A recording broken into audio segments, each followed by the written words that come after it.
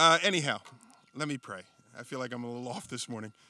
It's almost vacation, like 2 hours, and I'm on vacation. So anyway, Father, we do thank you for your word. Lord, what a privilege, blessing, comfort it is to be able to come and to sit under it. And so, Lord, we do pray that you would minister to us through a familiar passage to a lot of us. Lord, that you would open up our hearts, our minds, our spirit even to receive from you, to understand what it is you have for us this morning through your word. Lord, we are a people that believe indeed that the word of God is alive, it's active, it's working in our hearts and in our lives. And so, Father, we're praying this morning for the fertile ground to receive the seed of the word of God, that we might bear fruit as a result of this time. And so bless your word as it goes forth, we ask in Jesus' name. Amen.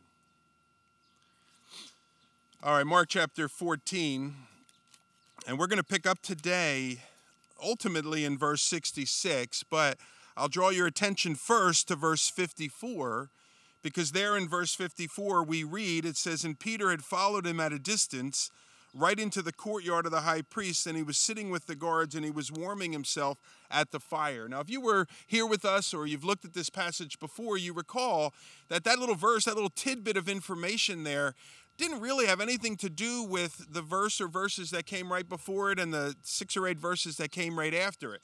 It's just sort of this thing that Mark threw in there, and I had kind of made the point of file that in your back pocket. We're going to come back to that idea in a few minutes. Well, today, our study will go back to that idea.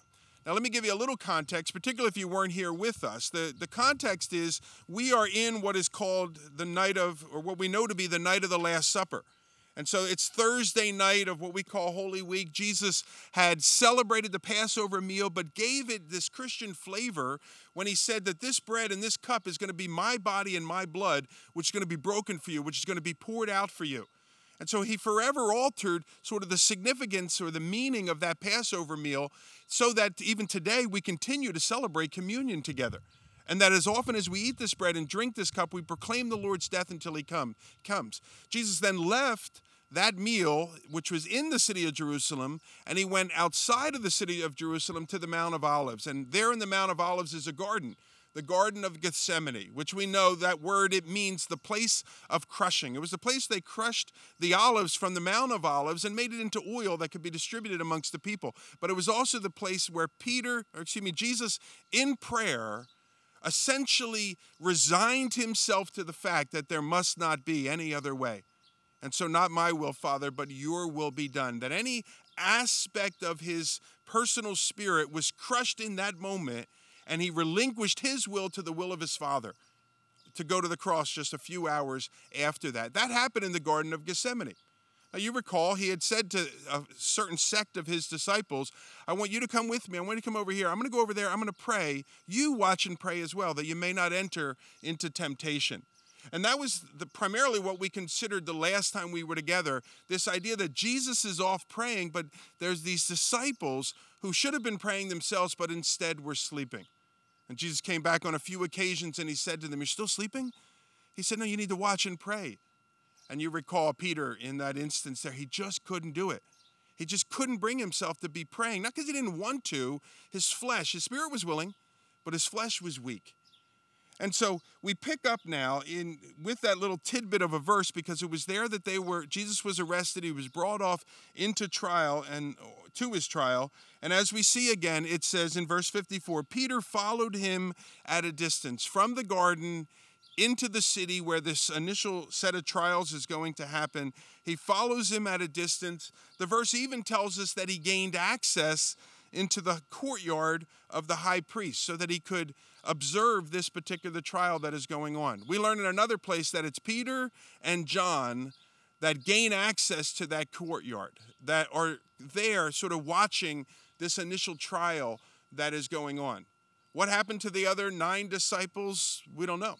They took off, they ran, but it's Peter and John. And Mark gives us this little bit of information. So let me pick up now from that verse that in 54, that Peter's sitting there by the fire. Look down to verse 66. It says, "Now as Peter was below in the courtyard, one of the servant girls of the high priest came, and seeing Peter warming himself, she looked at him. And she said, "You also were with the Nazarene, Jesus." But he denied it, saying, "I neither know nor understand what you mean." And he went out into the gateway, and the rooster crowed. And the servant girl saw him, and she began again to say to the bystanders, "This man is one of them." But again, he denied it. And after a little while, the bystanders again said to Peter, "Certainly you are one of them, because you are a Galilean." But he began to invoke a curse upon himself and to swear, "I do not know this man of whom you speak." And immediately the rooster crowed a second time, and Peter remembered how Jesus had said to him, "Before the rooster crows twice, you will deny me 3 times." And he broke down and he wept. He, being Peter, broke down and wept. And so the one who earlier in the evening had boasted that he would never fall away. Mark chapter 14, verse 29, Peter said, "Even if all the rest of these guys fall away, I will never fall away." The one who even insisted that if need be, he would die with Jesus. Mark chapter 14, 31, he said emphatically, "If I must die with you, I will not deny you."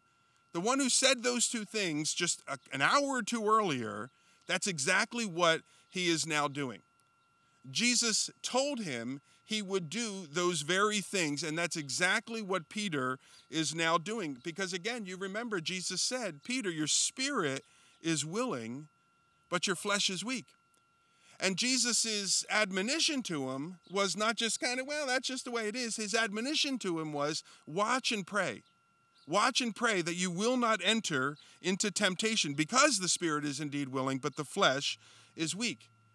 And despite that very specific, candid prediction by the Lord, despite the Lord's admonition as to what Peter should do to kind of deal with that tendency of his heart, there in the garden, Peter just could not bring himself to pray or to the place of prayer. Now, let's all criticize Peter here, because I can't believe it. But you know what that's like, don't you? Barron does. Jeff does. A few of us here do, but you've been there. You have this desire, you have this want, but you just can't bring yourself to overcome sort of that fleshly desire that says to do something different. And so Peter here, he either could not or he would not watch and pray, and the result is the account that I just read to you. So our account, it begins with this servant girl. It says in verse 66, 67, it says, one of the servant girls comes to Peter there in this little courtyard, and she says, "You were with the Nazarene, weren't you?" Now remember, Jesus of Nazareth, Nazarene refers to the place of Nazareth. It's what they would refer to them. And she says, "You were with him." Now that's not even a threat necessarily. It's not like she's saying that she's going to get him in trouble because he was with her necessarily. We don't know what it is. It's an observation that we do know. And so she says, "You were with the Nazarene, weren't you?" And she could simply be making an observation, like, you know that guy, don't you? And kind of feel sorry for Jesus that his friend is going through this. Or maybe it is a threat. Peter, don't forget, a little bit earlier in the evening, cut off the ear of the servant of the high priest. Now, I would beg to argue it wasn't a crime because there was no evidence of the crime, because Jesus healed the man. And so how are you going to try me here? But nonetheless, that was a pretty serious thing that Peter had done. And so maybe there is some kind of a threat here. Maybe this girl is on the lookout for the guy who did it here, whatever it may be. But whether it was a threat or it wasn't a threat, Peter had promised, even if I have to die, I'll die with you. And so whether it was a threat or it wasn't a threat, Peter's answer should have been, yeah, I know the guy. He's my friend. He's a good friend. As a matter of fact, he's my Lord, and I believe he's the Messiah. That should have been what Peter responded, whether this girl meant to call Peter out or not. Instead, he says, "I have no idea what you're talking about." His words are, "I neither know nor understand what you mean." He says, "I have no idea what you're talking about. I don't know that guy." And subtly, Mark points out that in conjunction with that denial, the rooster crows for the first time. We read that in verse 68. Now, Jesus had said to Peter, before the rooster crows twice this evening, which is kind of like it's almost like bells chiming. It's an indicator of certain times in the evening. He says, before the rooster crows twice this evening or this early morning, you're going to deny me 3 times. And so that should have served as a wake-up call to Peter. And I've been a Christian long enough, and I've failed long enough in my attempts to walk with the Lord, that I know he is gracious enough to give me little wake-up calls. Give me these little indicators of time when I'm sort of going down a path I shouldn't go to, or I have an attitude that I shouldn't have. He sort of just gives me these little clues, these little rooster crowings that should wake me up and say, oh man, I'm going down a wrong path. And I think that is what it should have served as Peter, because again, earlier he said, before he crows twice tonight, this first crowing of the rooster should have shaken Peter out of this stupor that he was getting into to realize, I'm getting myself into trouble. I need to kind of pull back and regroup and refocus myself on the Lord. If only Peter had done that. If only he had realized the path that he was going down, stopped, pulled back and went and found the girl and said, you know what, I told you I didn't know him, that was a lie. I do know him, and I love him as my Lord. Earlier I said the account begins with Peter being questioned by a young servant girl. In actuality, it goes back even further than that to verse 54, which I read when we began. And that is, you find Peter sitting at a fire, notice, with the guards. Now, the word that is used there in the original language is the exact word to describe the group that arrested Jesus. Okay, and I think that says something, because now Peter has situated himself by a fire with the very people that went and arrested Jesus. If you think of it, the enemies of the Lord. So the very guards that arrested him, and as we get to the end of the passage, the very guards that in a few moments are going to mock the Lord, spit on the Lord, and ultimately beat the Lord. Why is Peter sitting with these people? That should be a concern to him. Paul the Apostle, he wrote these words. He says, do not be deceived. Bad company ruins good morals. Bad company ruins good morals. Now, many times we cannot control who it is that we come in contact with, who it is that we have to spend periods of time with. You think about like the people that you work with, for instance, and that's just who's at the cubicle next to you, or used to be 6 feet away now at the cubicle nearby here. And many times you can't control necessarily having to spend time with certain folks, but many times we can.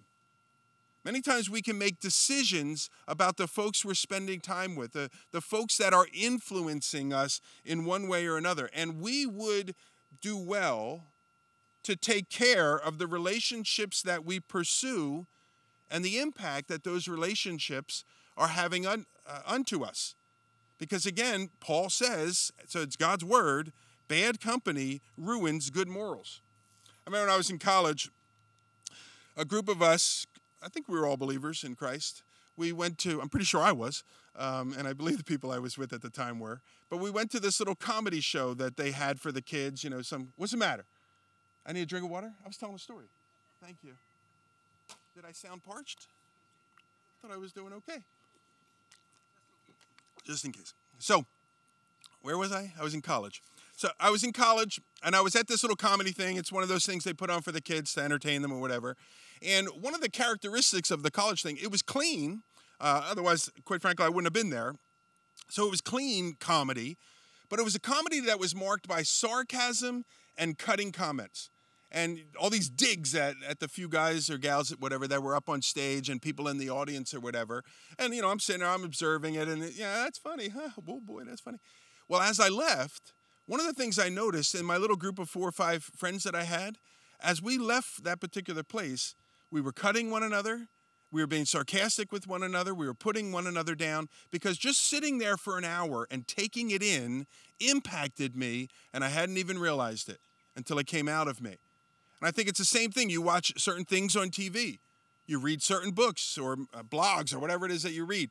You listen to certain types of music or whatever it may be. Those things have an impact on us. And the friends that we gather ourselves around will have an impact on us as well. And so we need to be wise in the decisions that we make. I believe that we should be out and trying to minister to people and developing relationships with people and trying to win people. But at the same time, if I'm the one being won over, then I want to be on my guard against that. And here's Peter. He's sitting with this group of guards, the very people that mocked the Lord, spit on the Lord, beat the Lord, arrested the Lord, and he's sitting with them and getting comfortable with them, warming himself by the fire. And there are a series of decisions that Peter makes throughout this evening. As I look at this passage, it scares me because I don't want to find myself in a circumstance where I'm denying the Lord or where people are saying to me, you know the Lord, and I'm saying, I don't know what you're talking about. I don't want to find myself, and I know that I'm susceptible that can happen. And so I want to learn the lesson of Peter. Peter's the one who burned his hand on the stove. I want to learn that the stove is hot from Peter having burned his hand, not from myself going and touching it to see if it's hot. You see where I'm going? You see what I'm saying? So I want to look at this and I want to learn from some things that we see in Peter. And I'm going to suggest to you there's a series of decisions that Peter is making throughout this evening that are going to lead up to these denials that we see in the passage that we read.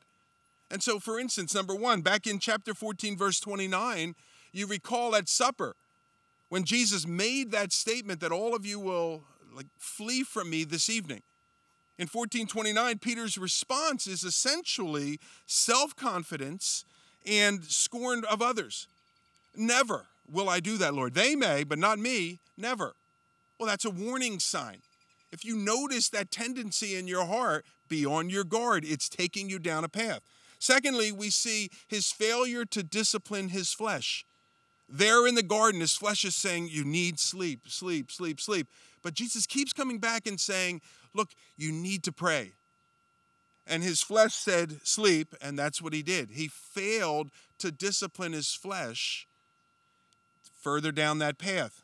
Chapter 14, verse 54, it says he's following the Lord at a distance.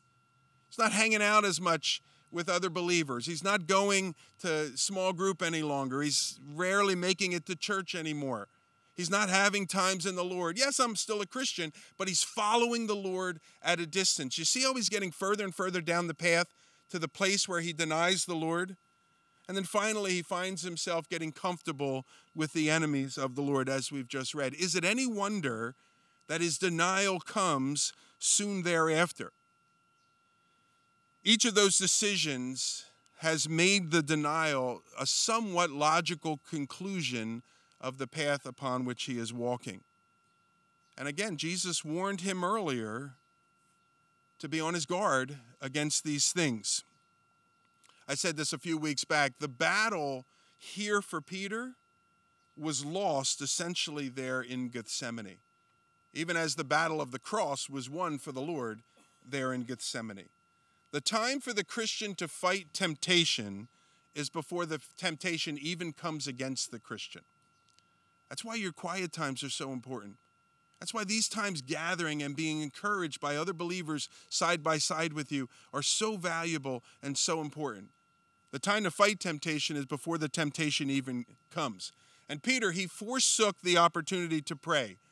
And he was weakened as a result of that, because he failed to take the opportunity to pray. And here he finds himself falling short even of his own standards. Mark goes on in verse 69, he says, and the servant girl saw him. She said, this man is one of him, to the other bystanders. But again, he denied it emphatically. It says he denies even knowing the Lord. Now, back in his first denial, when he said, I neither know nor understand, I sort of put that in contemporary language of, I don't know what you're talking about. In actuality, that phrase, it's kind of like we go to court and we're going to be a witness or whatever, and we say, I swear to tell the truth, the whole truth, and nothing but the truth. That was an oath that they took in first century Judaism. All right, this idea about knowing and understanding. And then the words that they came, you can trust me because I swear to tell the truth, the whole truth, and nothing but the truth. Peter took a legal oath. I don't know the man. You can trust me. I would never take an oath if I were lying. That was sort of his attempt to verify his own veracity. You can trust me because I've taken an oath. Look at verse 70, because there he takes a different tactic with a different group of people, replying this time with curses and with swearing, when the bystanders sort of accuse him of being a Galilean. Now, the Galileans, I guess it might be like somebody from the South coming up here to New Jersey. Some of the Damaris, for instance. And you're like, you're not from around here, are you? You can tell by the voice, there's an accent. And particularly, I know Kathy has a Southern accent, maybe more so than Eric does. And you know that. You're like, you're not from around here, all right? Nope, I'm from Louisiana or something like that. Did I sound like you, Kathy? Not really. Well, a Galilean would have spoken in such a way that the people of Jerusalem would have known, you're not from around here, are you? You're from Galilee. And what are the chances that a guy from Galilee would be here in the temple, the high priest's courtyard while a Galilean is on trial? Of course you know this guy. Peter's accent betrayed him here, but in Peter's response, we see it in 70 and in 71, it says he began to invoke a curse on himself and to swear, I do not know this man of whom you speak. And so perhaps he thought this declaration under oath, maybe that would do the trick, but here he thinks now a new tactic that'll work is if I curse and I swear and I say, may, God strike me dead if I know this guy, if I'm lying right now. If I say something like that, the people will leave me alone. He calls down a curse upon himself. Verse 72 goes on, immediately the rooster crowed a second time. And Peter remembered how Jesus had said, before the rooster crows twice, you'll deny me 3 times. And Peter broke down and wept. Rooster crows a second time, and it brings Peter to his senses. It sort of wakes Peter up to this stupor that he had descended into. You ever been in your car, driving your car, and all of a sudden you're home? And you have no idea the road path you took? You just sort of are going on. You're kind of paying attention, sort of. Well, that's what was going on with Peter. He was walking through this life, but he was in this stupor. And the rooster crowing wakes him up. It alerts him. That's exactly what Jesus said. And I've just denied the Lord 3 times. Jesus said, before the rooster crows twice, you'll deny me 3 times. And that's exactly what Peter has now done on 3 successive occasions. Now, all 4 Gospels write of this event here, this evening, this trial. And so we can glean some wisdom by looking at the others. In Luke's Gospel, we learn that immediately following the crowing of the rooster, that the Lord turns and looks straight at Peter. And that it wasn't so much the rooster, it was the Lord's look. And so the rooster crows, Peter's looking at the Lord Lord looks at Peter, and it's the Lord's eyes, essentially, is what wakes Peter up here. Last week I said we need to be careful that we don't read into certain words a tone which may or may not be there. I think here is another example where we need to be careful that we don't read something into the eyes of Jesus that may not necessarily be there. And so we could look at this passage where it says Jesus and Peter locked eyes, and we could think that Jesus was communicating, see, Peter, I told you you would do this. We could think that Jesus is communicating, don't ever reach out to me again for anything. Because when I needed you, you didn't come to my assistance. We could think that Jesus is communicating, Peter, you're such a failure. But the text doesn't say that. And it doesn't give us any indication that we should necessarily walk away believing that is the case, which means, as a good student of the word, what we should do is walk away, okay, well then what is the typical response of the Lord to circumstances like that? Because the typical is more likely than the atypical. And the typical response of the Lord in a circumstance like that would be for Jesus to look on Peter with pity and with compassion. And not stick it to Peter in this particular instance, but to be broken that Peter fell short. For Peter's sake, primarily. Peter had fallen short of even his own expectation of himself, and he's broken over it. You look at verse 72 there, it says that he broke down and he wept. Peter was convinced that he would stand no matter what came against him, and yet when he was faced with that temptation, he fell. And Peter was devastated for having done so. Have you been there, Christian? A lot of us have. And if you haven't yet, as you keep running with the Lord and getting closer to the Lord and making commitments to the Lord, you very well may likely fall short of even your own expectations for your walk with the Lord. Almost every one of us here probably has let the Lord down or even let ourselves down in some way. And so we could sit here in judgment of Peter. We could sit here criticizing Peter for denying the Lord. But three things stand out to me as I look at this. And I still think we should learn lessons. I don't want to be like Peter in this circumstance, and we can learn valuable lessons here. But three other things stand out to me here. And number one is this: even though Peter failed in this way, I'll say this, at least Peter was there at the trial of Jesus, so that we can take notice of his failure in that circumstance. At least he was there. James wasn't there. Andrew, Peter's brother, wasn't there. Bartholomew, who none of us even know who that is, but he was one of the apostles, he wasn't there. Matthew wasn't there. And none of the other disciples were there except for John. And I'll remind you of this: John was a teenager and he was a relative of the high priest. So probably nothing's going to happen to John in this situation here. But Peter is potentially taking a great risk by being present in this circumstance here. At least Peter was there. William Barclay, he wrote on this, and it struck me this week. It ministered. I read like a bunch of commentaries, and every now and then I'm pressed on time, and I'm like, I'm not going to be able to get to that one this week. And I had one more to do. I was running out of time, and I said, well, it'll be all right. It'll only take 30 minutes or whatever it may be. And so I read it, and it was the one that ministered to me more than any of the other commentaries this particular week. And this is from William Barclay. And it says this: Peter fell to a temptation which would have come only to a man of fantastic courage. It ill becomes prudent and safety-seeking men to criticize Peter for falling to a temptation which would have never, in the same circumstances, have come to them at all. I don't know if you picked up what I'm suggesting there, but if you weren't in the room, then you shouldn't be criticizing Peter, is essentially what Barclay is getting at. And that reminded me of a framed photo. I couldn't find it. It's somewhere in my office. I don't know where it is, but it's a speech that was given by Teddy Roosevelt, President Roosevelt. Some of you were alive in his day. Just kidding. And you may have heard of the speech. It's pretty well known. It's commonly known as The Man in the Arena. The name of the speech is actually called The Citizens' Republic, but that phrase has become the most famous phrase of that particular speech. And here's what he said. It's kind of long. I'll read it to you. It's about 32 pages. Hang in with me.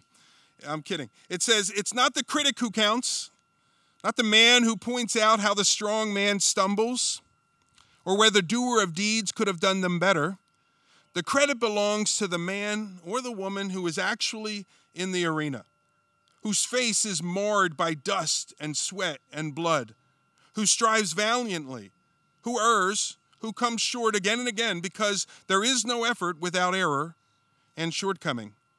But who does actually strive to do the deeds, who knows great enthusiasms, the great devotions, who spends himself in a worthy cause, and who at the best knows in the end the triumph of high achievement, and who at the worst, if he fails, at least fails while daring greatly, so that his place shall never be with those cold and timid souls who neither knew victory nor defeat.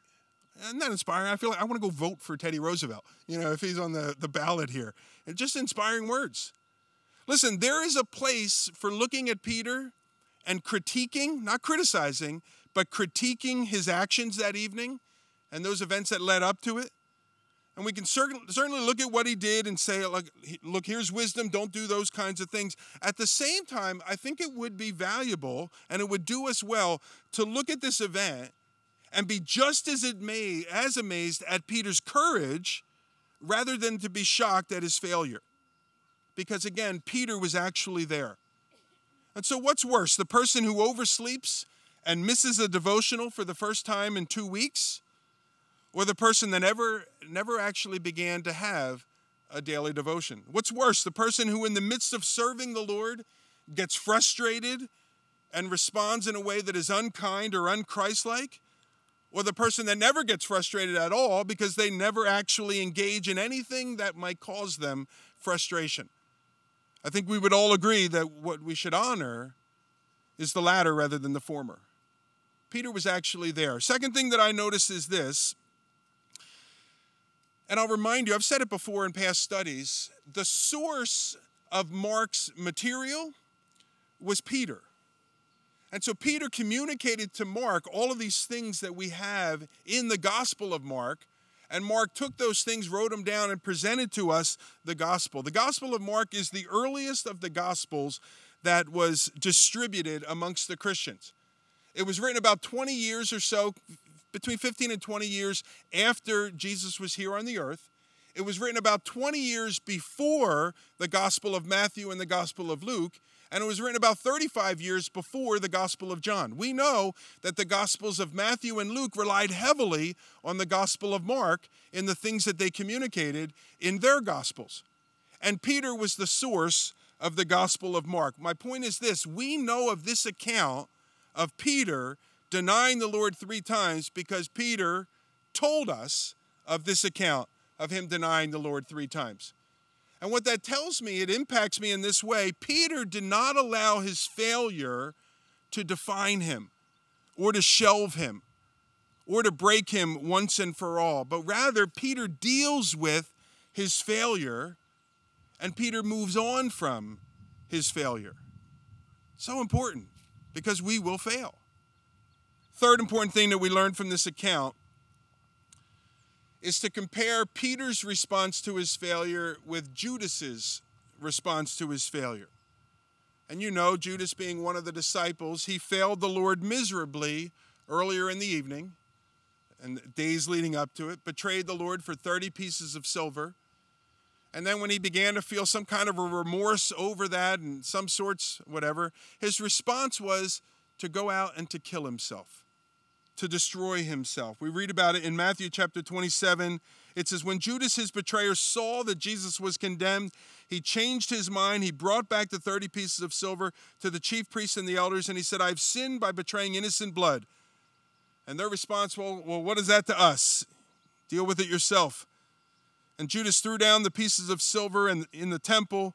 He departed, and he went out, and he hanged himself. Judas failed, and his solution was to destroy himself because of that failure. In our account this morning, we see that Peter also failed the Lord, but his solution was a very, very, very different solution. Earlier we read that immediately following that third denial, that the Lord looked at Peter. Well, how did Peter know that the Lord looked at him? Because Peter was looking at the Lord. And immediately following his third denial of the Lord, Peter was looking to the Lord. And it's in looking to the Lord he was able to see that the Lord was looking toward him. And Jesus' look upon Peter was not wasted on Peter because Peter was looking back at him. Peter's love, Peter's devotion to Jesus never failed. His faith never failed. His hope failed. His courage in this instance failed, but certainly not his love for the Lord. And here's, I think, the lesson that we can take from this. It's this: when we fail, and we will fail in our walks with the Lord. John will say later on, if we say that we have no sin, we lie and the truth is not in us. We know that we're going to fall short. And what does John also say? But if we confess our sin, he's faithful and just to forgive us our sin and to cleanse us of that unrighteousness. And so when we fail, rather than running from the Lord, which is the temptation, it's kind of what Judas did. Rather than beating ourselves up over our failure or even destroying ourselves as Judas did, we can, like Peter, look to the Lord. And with Peter, find the Lord looking right back toward us. I'm reminded of the time that Peter and the others were in the boat there in the Sea of Galilee. And you recall that they see the Lord out on the water. And Peter, I don't know why he says it, but he does. He says, Lord, if it's you, command me to come out upon the water. And the Lord says, come on out upon the water. And Peter did. Peter briefly walked on the water. But sadly, you know the story, soon was consumed with the reality of the wind, the reality of the waves. And Peter in that fear, began to sink. Now, I don't know about the disciples. I have friends, I suspect they would be laughing at me for going out on the water and starting to sink. Maybe the other disciples did that. Maybe they began to laugh at Peter for failing sort of in this magnificent way. You thought you could walk on the water, you're a loon. You're always the guy that's a loon. But I'll remind you of this. If that's what happened, Peter could always look back at them and say, well, you know what? I'm the only one who ever did, beside Jesus, walk on water. I'm the only one who actually got out of the boat and walked on that water. And sure, he failed in his sustained effort to walk on the water. But again, remind yourself, he's the only one that actually did walk on the water. Also, notice when Peter began to sink, much like he denied the Lord in this temple, in this courtyard of the high priest, when he began to sink, what did Peter do? He called to the Lord. He said, Lord, save me.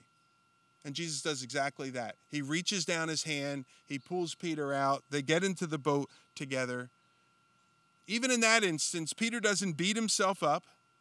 Peter doesn't think to himself or say, I'm so stupid. That's the last time that I'm ever going to take a step of faith again. Peter did what we need to do, what we need to learn to do in our failed attempts. Peter looked to Jesus and he cried out to Jesus for help. And again, that's exactly what the Lord did. He reached out and he helped him. And so we see this. Look, even though Peter fails, we remind ourselves then of those three things. He was actually there so that all of us today could take notice of his failure. We remind ourselves that the only reason we know about his failure is because Peter made us aware of his failure. And then this third one, I think so very important, Peter didn't settle into his failure. Peter didn't let that event define the rest of his Christian walk. He dealt with it, he confessed it, he was restored by the Lord, and he began to run his race once more. There's a tradition that tells us that for the remainder of Peter's days, whenever Peter encountered a particularly mean-spirited group of people, that people in this crowd off on the side, they would make a little cock-a-doodle-doo noise, a little rooster noise, just to stick it to Peter here, reminding him of the most spectacular way that Peter failed. And I'll remind you just once more that we know of this account because Peter shared this account. And so if that tradition is true, over and over and over again, Peter must have been told the story of his denial. And over and over and over again, Peter must have recounted how despite his great rejection of the Lord, that the Lord would not reject him. And being the great gospel orator that Peter was, remember how Peter stood up on Pentecost and preached the gospel, and 3,000 were saved, and shaved too, everything. They just cleaned them all up. They were saved, those 3,000, knowing that he was such a great gospel preacher that he was. No doubt, every time someone reminded him of his failure, Peter turned that around and reminded them of God's goodness and God's mercy. I was reading this week and I came across a wonderful story of an evangelist. His name was Brownlow North. Brownlow North was a Christian evangelist in the mid-1800s in England. And like so many others that are called to ministry, North, he had a past. And it was a past that on occasion, people would bring up again. And one time he went into a particular town and one member of that community thought they could use Brownlow North's past against him. And I'm going to read to you, this again from Barclay's commentary. He said this, he says, there was an evangelist called Brownlow North. He was a man of God, but in his youth he lived a wild life. One Sunday he was to preach in Aberdeen, and before he entered the pulpit, a letter was handed to him. The writer recounted a shameful incident in Brownlow North's life before he became a Christian, and stated that if North dared to preach, he would rise in the church and publicly proclaim what once he had done. Brownlow North, he took the letter into the pulpit with him. He read it to the congregation, and he told them that every word in it was perfectly true. And then he told them how through Christ he had been forgiven, how he had been enabled to overcome himself and to put his past behind him, and how through Christ he was a new creature. He used his own shame as a magnet to draw men to Jesus Christ. Isn't that wonderful? That's exactly what Peter did with his failure. He used his own failure as a magnet to draw other men to Christ. He used his own epic failure, and I'm not sure you can get any bigger, but he used it as a tale of God's grace and of God's mercy and of God's kindness. And Peter used his own shame to promote God's glory. And looking into the eyes of the Lord, Mark tells us Peter remembered what the Lord said. He ran out from that particular place and he wept. The Greek word there, convulsed with great sorrow. He wept bitterly for his sin. And the Lord heard Peter's cry, and the Lord restored Peter's soul. You know, looking at this passage, I think I've always looked at this passage from the angle of don't be a Peter. Look what he did. Look how he got himself into trouble. But this may have been the first time that I've ever considered this passage from the other side of the equation, the other side of that coin, or from a different angle altogether. And that is, be like a Peter. And don't settle into your failure. Get out, take chances for the Lord. And if you fall short, acknowledge your shortfall there. Confess it as such. Look unto the Lord. Receive his washing, receive his cleansing, and then back up and go do it again. Amen? I think that's a message I needed to hear. And I know some of you, I imagine some of you do. And if you don't need to hear it today, file it away. And when you do fall, remember these words. Amen, good friends? All right, let's pray together. Father, we are delighted to consider your mercy, your goodness, your kindness once more. And Lord, it's like a cold drink of water. It's just refreshing to our soul, really. And so, Lord, thank you for Peter. Thank you for his humility to share this dark day in his life, this day of spectacular failure. Thank you for the lessons he taught us about looking unto Jesus, the author and the finisher of his faith. Lord, I'm reminded of the Apostle Paul's words, having begun in the Spirit, will you be made perfect in the flesh? We all know the answer to that is certainly not. And so we look to you again, sort of with fresh eyes. Restore our souls, wash us, cleanse us, even as you did with your servant Peter, we pray in Jesus' name. Amen.